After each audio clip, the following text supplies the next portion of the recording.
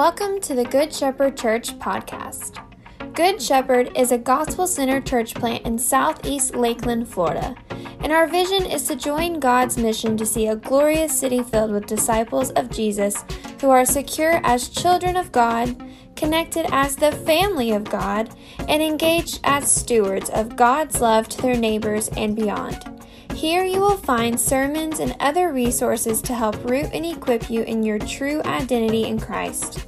We're glad you're here.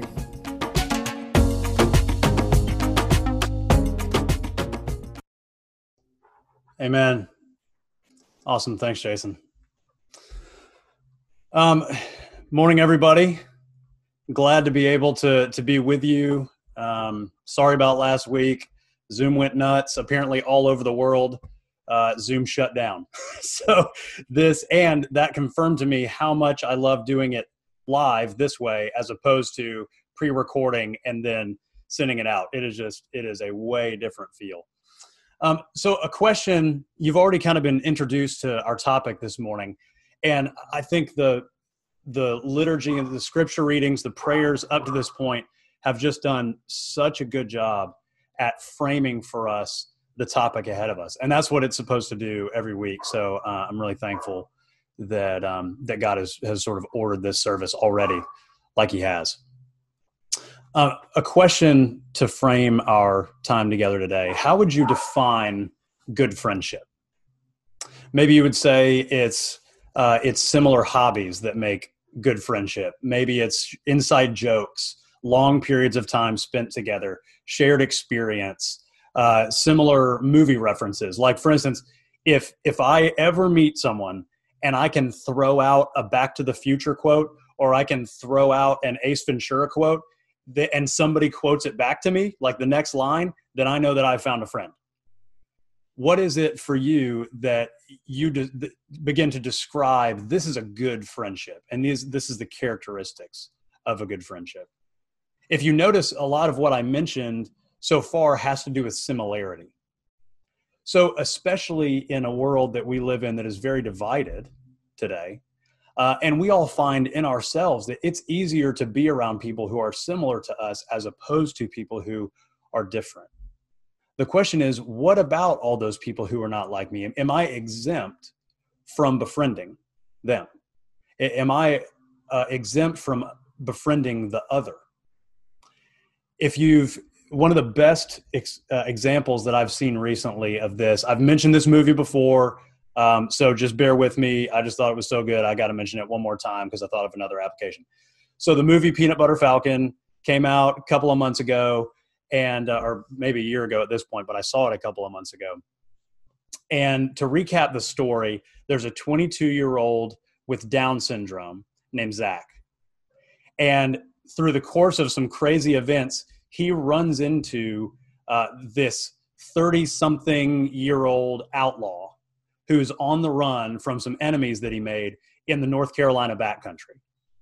He's played by Shia LaBeouf. And Zach is this guy's name in real life. So Zach and Shia have, by the end of the movie, a really amazing friendship. But at the beginning, Zach runs in to Shia and immediately takes a liking to him. And he says, maybe we could be friends and buddies, bro dogs, and chill. Have a good time. This is a quote from the movie. Trying to win Shia to be his friend, placing his love on him. And, as you can guess, he's an outlaw. He's on the run. He's rough around the edges. He's a fisherman by trade. So he's just kind of a rough guy. And so, of course, he rebuffs it. And he's like, get out of my way. Leave me alone. I don't need anyone. You'll just slow me down. Move. And he passes him. But then almost immediately you see his wheels spinning. And you see the guilt that he feels. Because I forgot to mention that Zach is also sort of on the run. He has escaped from the home that he was living in, a group home that he was in. And he's only wearing a pair of underwear. And so this guy is in great need, and Shia's conscience immediately gets the best of him. And after he leaves him, he turns around and tries to go find him.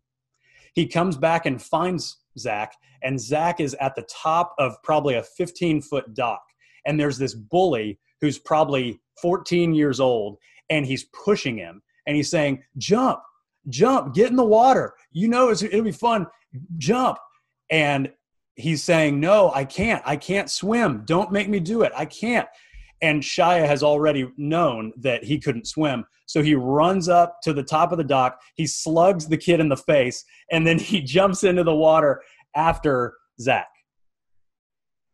This turns into a really neat friendship if you watch the rest of the movie.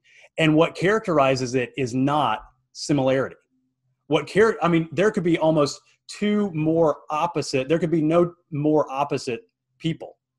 You've got a 22-year-old guy who loves the World Wrestling Federation and wants to be a wrestler with a 30-some-odd outlaw.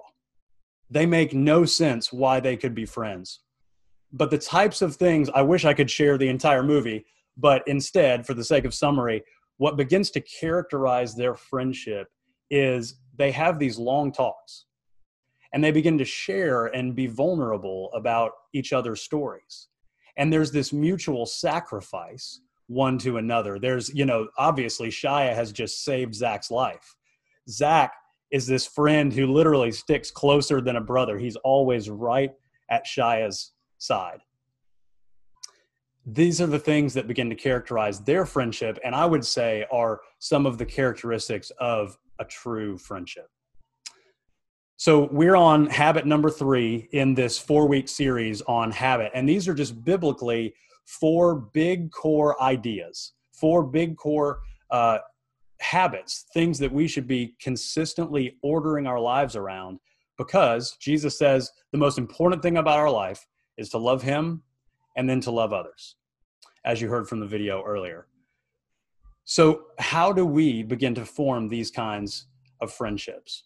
We're going to look at how does Jesus form friendship, and then take our cues from him, who is the ultimate friend of sinners, so that maybe we can have a shot at doing the same thing. So I'm going to share my screen, and let's read John 15 together.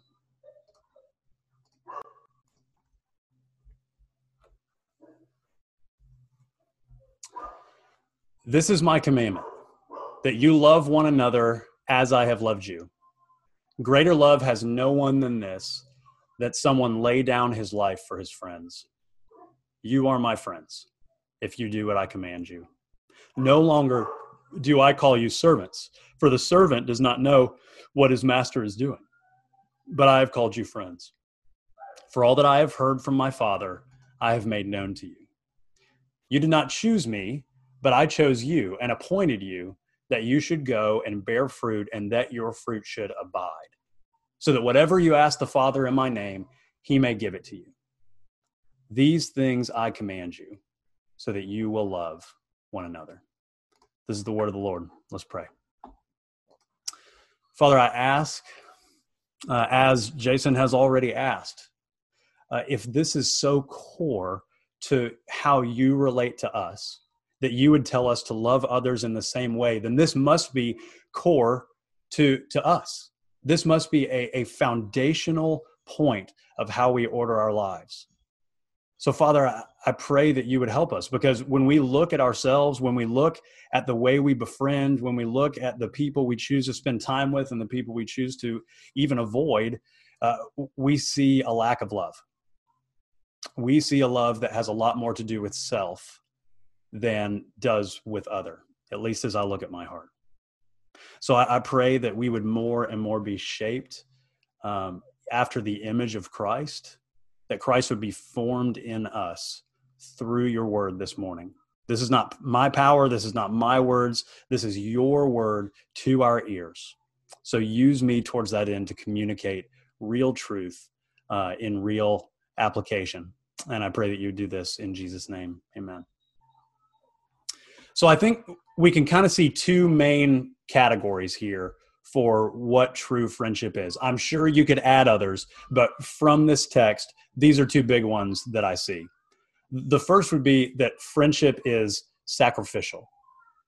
And you see this, and we'll describe that in the text. And then secondly, that friendship is vulnerable.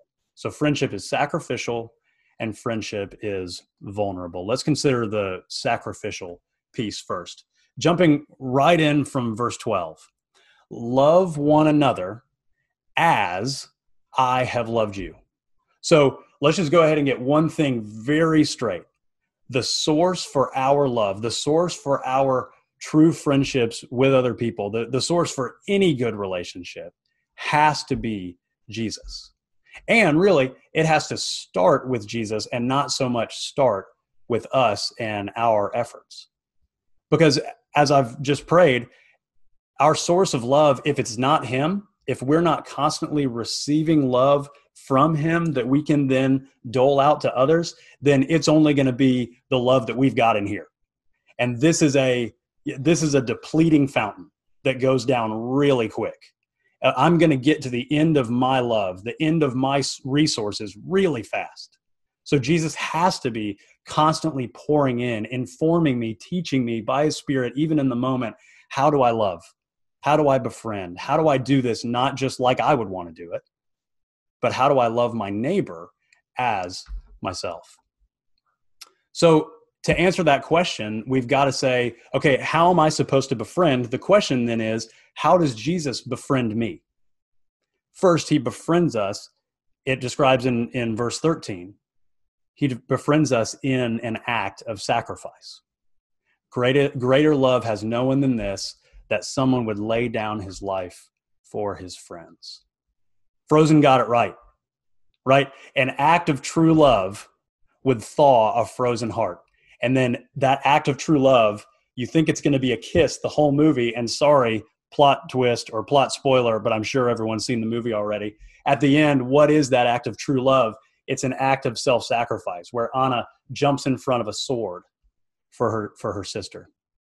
An act of true love is a self-sacrifice. And just like we see the themes and the types and the shadows of that and there's something that resonates in us when we see that in a movie, something when we see that in the actual person, in the source of all of those shadows, it jumps into magnicolor. And so we see Jesus, right? And he leaves all the pleasures of heaven. He constrains himself to a man. He resists every temptation for all of his life, feeling every desire that we feel that we know is wrong, but we most of the time fall to anyways. And instead, he resists perfectly. And then for all of that, he dies alone under the anger and the wrath of the greatest relationship that he has ever known in his life with his Father. This has to be motivated by love. This is true love, to watch Jesus stand in front of the sword, so to speak, for us. So again, friendship then, if it's how Jesus loves me, then friendship is defined by difficulty, right? My friend Lyle, the pastor of Christ Community, says, if your friendships aren't difficult, if your community life together isn't difficult, it means you're not living close enough to other people. Because eventually, if you're living close enough to other people, you're going to rub up against each other. You're going to cause friction. There's going to be a misunderstanding. There's going to be some type of forgiveness that you're going to have to work through. It's inevitable. So does difficulty in some ways characterize your friendships? We may say that that's a negative, but I think what we're seeing here is that dealt with in the correct way is actually a sign that I may actually be loving like Jesus loves, that I'm having to take cost on myself and absorb and sacrifice what I would want for the sake of someone else. This assumes, though, internally, then friendship must just be awful. Maybe I should just walk away from this whole thing because it sounds like it's going to be super difficult. Andrew Peterson, who is a singer-songwriter and an author who I've quoted before, he tells this story that really struck me when I heard it. He said that there was a period for he and his wife when they had first gotten married, and they were like the house. They were the house that everybody went over. They were the house that were always cooking dinner and having other people over. And a root of bitterness kind of started to grow inside of them. And after doing that for a couple of years, they looked at each other and went, like, why are we always the one that are the inviters? Why are we always the one that are the pursuers? Why can't somebody else be that for a change? Why does that have to be us? You know what we're going to do? We're going on strike. Nobody is going to come over to our house, and we're just going to wait and see. We're going to wait and see, does anyone else invite us over instead? They waited for an entire year, and no one invited them over. But something else started to happen during that year. What you would expect probably is that bitterness would just grow and grow and grow. They would get more angrier. And then eventually they would cut off all their relationships. They would say, friendship isn't for me. And they would go retreat with them and just live with their family and no outside contact, except maybe the few who are similar to them and they can easily get along with. Here's what they actually came to instead. At the end of that year, they became so convicted because they realized maybe it's actually our gift that we have to offer to our community. Maybe that sacrifice is actually part of what it means to be a good friend, that it means to build a healthy community. And I've been given a particular way that I serve my community well, and you have also. So for Andrew Peterson and his family, the gift that they had was this gift of hospitality. And they realized that it wasn't something wrong, that it wasn't being reciprocated, but this was the gift that they had, that they could sacrifice of their time, of their talents, of their finances, and invite others in. And that was part of what building a healthy community and healthy friendships look like. And then it would be reciprocal, but that reciprocation would not be like they would do. It would be like God has created that other person to do instead. And then as they started doing that again, they found that with a true heart of sacrifice and that definition in place for them, they started to have the most fun ever having people in. And there's an echo of this in the same way that Jesus pursues us, right? Because we know that for the joy set before Jesus, he endured the cross. There was a joy, there was an excitement in his heart that propelled him into doing something hard. And so sacrifice isn't just meant to be this like drudge, but sacrifice, understood correctly, lived out of a posture of receiving Jesus's sacrifice and his love, and then operating with others the way he is operating with us, then this gets to be joyful. For the joy set before us, we can invite someone over even when no one else invites us over. For the joy set before us, we can give a gift of our time or our finances because someone needs it and not be expecting some sort of kickback. For the joy set before us, you can fill in the blank. What do you love to do? And then how could you bless somebody else by doing that thing? Not waiting for reciprocation, but trusting that in that sacrifice, something is being built that is after God's heart. So, friendship is sacrifice. Second, friendship is vulnerability. Verse 15, all that I have heard from my Father, I have made known to you. Right? God didn't send us an email to tell us about himself. He sent himself to tell us about himself. He disclosed who he was to us through his personhood. So there's something about self-disclosure, opening ourselves up, being fully known by another individual that grows a true friendship. Because this is the way that Jesus has grown his friendship with us and has initiated really this friendship with us. So God initiates relationship by disclosing himself. But a lot of times we want to wait for somebody else. We want to wait for someone else to make the first move because then I can feel comfortable enough to then live into that. Okay, well, if they like me, then I can feel safe enough to live into maybe a friendship with them, to let some of my guard down, because I know that hopefully there's at least a little bit of acceptability that someone else sees in me. But if you look at the way Jesus handles us, he says, you did not choose me, but I chose you. There's an initiation to love. There's an initiation to friendship, right? We were made, if you look all the way back at Genesis 1 and 2, we were created to be naked and unafraid before each other. And use that in the physical sense, but also the symbolic, emotional sense. We were made to be fully known before another person, which sounds massively scary.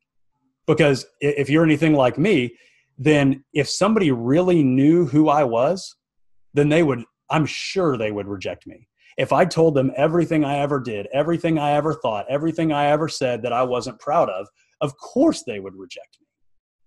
There's some kind of fear inside of us that is in some ways true and right in a normal human relationship, but not if you're ordering your relationship in the same way that Jesus has befriended you. So, that may look like middle school me that is just ready to posture, to look like I had everything together, like I was the cool kid in school, like I had the bowl cut and the baggiest jeans that my mom would let me get. And inside, I'm so afraid of rejection, but outside, I'm trying to play it so cool. If they really knew me, they'd reject me. Here's a question. Have you ever been in a friendship where you have self-disclosed something that's ugly about yourself, and the person on the receiving end of that has met you with love and acceptance? Where someone's met you with grace when what you expected was that they would meet you with disgust. That's the kind of relationship that starts to scratch that itch that we all know we're created for, but don't think it's really possible this side of eternity to live that vulnerable with somebody else. That's real friendship. That's what we're describing. Isn't that an exciting thought, to think that friendships could be cultivated that way? Now, these two things work in tandem. You can't have vulnerability without sacrifice, and you can't have sacrifice without vulnerability. Here's what I mean. Vulnerability without sacrifice turns to manipulation, right? If you just emotionally dump all of your stuff on somebody else and then say, love me, need me, care for me, accept me, but then there's no amount of reciprocation, there's no amount of you opening yourself up to hear from them as well, then you can just turn the other person into an emotional garbage dump, right? At that point, it is not reciprocal. It is only one direction. Now, sacrifice without vulnerability is equally as bad. If you're willing to sacrifice, to give everything you have, time, talent, treasure, you're willing to give it all, but you stay like this, you stay emotionally withdrawn, then you leave others feeling more like a charity case than an actual friend. And I'm sure different applications could be drawn from this as well, but as I thought about two major pitfalls that we fall into, those were two that came to mind. So to truly understand then what is the making of a true friendship, you have to almost go back to the first half of John 15. Because what we're jumping into the middle of John 15, the very beginning, verse 4, Jesus says, abide in me and I in you, right? It's very reciprocal. It's you in me and I in you. It is you're fully known and I see you, and I'm fully known and you see me. And there's mutual love and there's mutual acceptance and grace. I'm the vine, Jesus says. You are the branches. There is this mutuality and this connectedness that he offers and invites us into. So can we just be in awe for a moment at the song we sang? Who the Son sets free is free indeed. I'm a child of God. Yes, I am. In the Father's house, there's a place for me. And then when you consider yourself and the way that you've befriended, and the ways that maybe you have wrecked friendships in the past, or the ways that you have emotionally manipulated, or the ways that you have kept other people at arm's distance because you're too afraid for them to know the real you. It really does wreak havoc in relationships. There's truth in Jesus's words, but even more than the truth in his words and the way that it may poke holes in all of your attempts to befriend, it more so buoys our hearts to remind us how amazing is the truth that God would call us friends. Of any word he could use to describe us, he could call us servant. He could call us, way worse than we actually are. And instead, he says, friend, come here. I see you. I know you. I see through you. I see everything you've ever done. I see everything you've ever said. I see everything that you've ever thought that you are ashamed for anybody else to know. And yet, because of the work of Christ, who I have revealed to you, I've let you in on the secret of the universe that the way to me is through Christ, then I invite you to come. Right? That type of friendship begins to inform the way that we can form friendships that are really otherworldly. And he says, verse 16, I chose you. Why? So that you should bear fruit. Right? In the initiation, in the sacrifice, in the vulnerability, there is an offer, and that offer is fruitfulness. Right? Friendships are supposed to produce something. They're supposed to produce a mutual fruitfulness that we thrive more with other people than we would alone. Genesis 2 is true. It's not good for me to be alone. And then to watch that play itself out, even in the way that God relates to us, is just so fun. So I mentioned the book, The Common Rule. The practice that he gives to kind of bring this to an application and bring it home, the application that he gives is he suggests 1 hour a week, you have a conversation with a friend. That's really tangible. That's really doable. And in a conversation, you can be both sacrificial in giving to the other person a listening ear, what they need to hear, maybe some encouragement, and then also receiving as you open yourself up for the sake of that person. So whatever that looks like for you, the question is, what type of habit could you add? Or maybe you're already doing and you just need to lean into it more and be thankful that he has already done this work in you to grow what Jesus says is most important, your friendships. Now, I think to close, there's a common pitfall we can also get into. And, everyone has thought it. Well, when the right people come along, then I'll befriend. But I'm still waiting for those right people. Here's what C.S. Lewis says about that. He says, in friendship, we think we have chosen our peers. In reality, a few years different in the dates of our birth, a few more miles between certain houses, the choice of one university instead of another, the accident of a topic being raised or not raised at a first meeting, any of these chances might have kept us far apart. But for a Christian, there are, strictly speaking, no chances. A secret master of ceremonies has been at work. Christ, who said to the disciples, "You have not chosen me, but I have chosen you," can truly say to every group of Christian friends, "You have not chosen one another, but I have chosen you for one another." The friendship is not a reward of our discriminating and good taste in finding one another out. It is the instrument by which God reveals to us the beauties of others. So who's around you right now? Not necessarily waiting for the perfect friend. Of course, there's going to be seasons of better friends and really sweet times that God gives us throughout the years. But who's around you right now? And how could God be calling you to both sacrifice and vulnerability with them, and just see what he'll do? Watch him work in the same way he's loved you. So love one another. Let's pray. So Father, again, I'm just amazed. I'm amazed that you would call me a friend. Greater love has no one than this, that you have laid down your life for me and everyone within earshot of me. So we bow before you, and at the same time, we lift our heads because we know that there is no reason to fear before you. We are by grace clothed in the righteousness of Christ. All who believe in him today are clothed in his righteousness, in his acceptance, and in his love. And so when you look at us, you see friend, even when everything inside of us thinks you should just see foe. Grow our love. We are feeble, but we desire true friends. Give us that gift by grace through faith. We pray in Christ. Amen.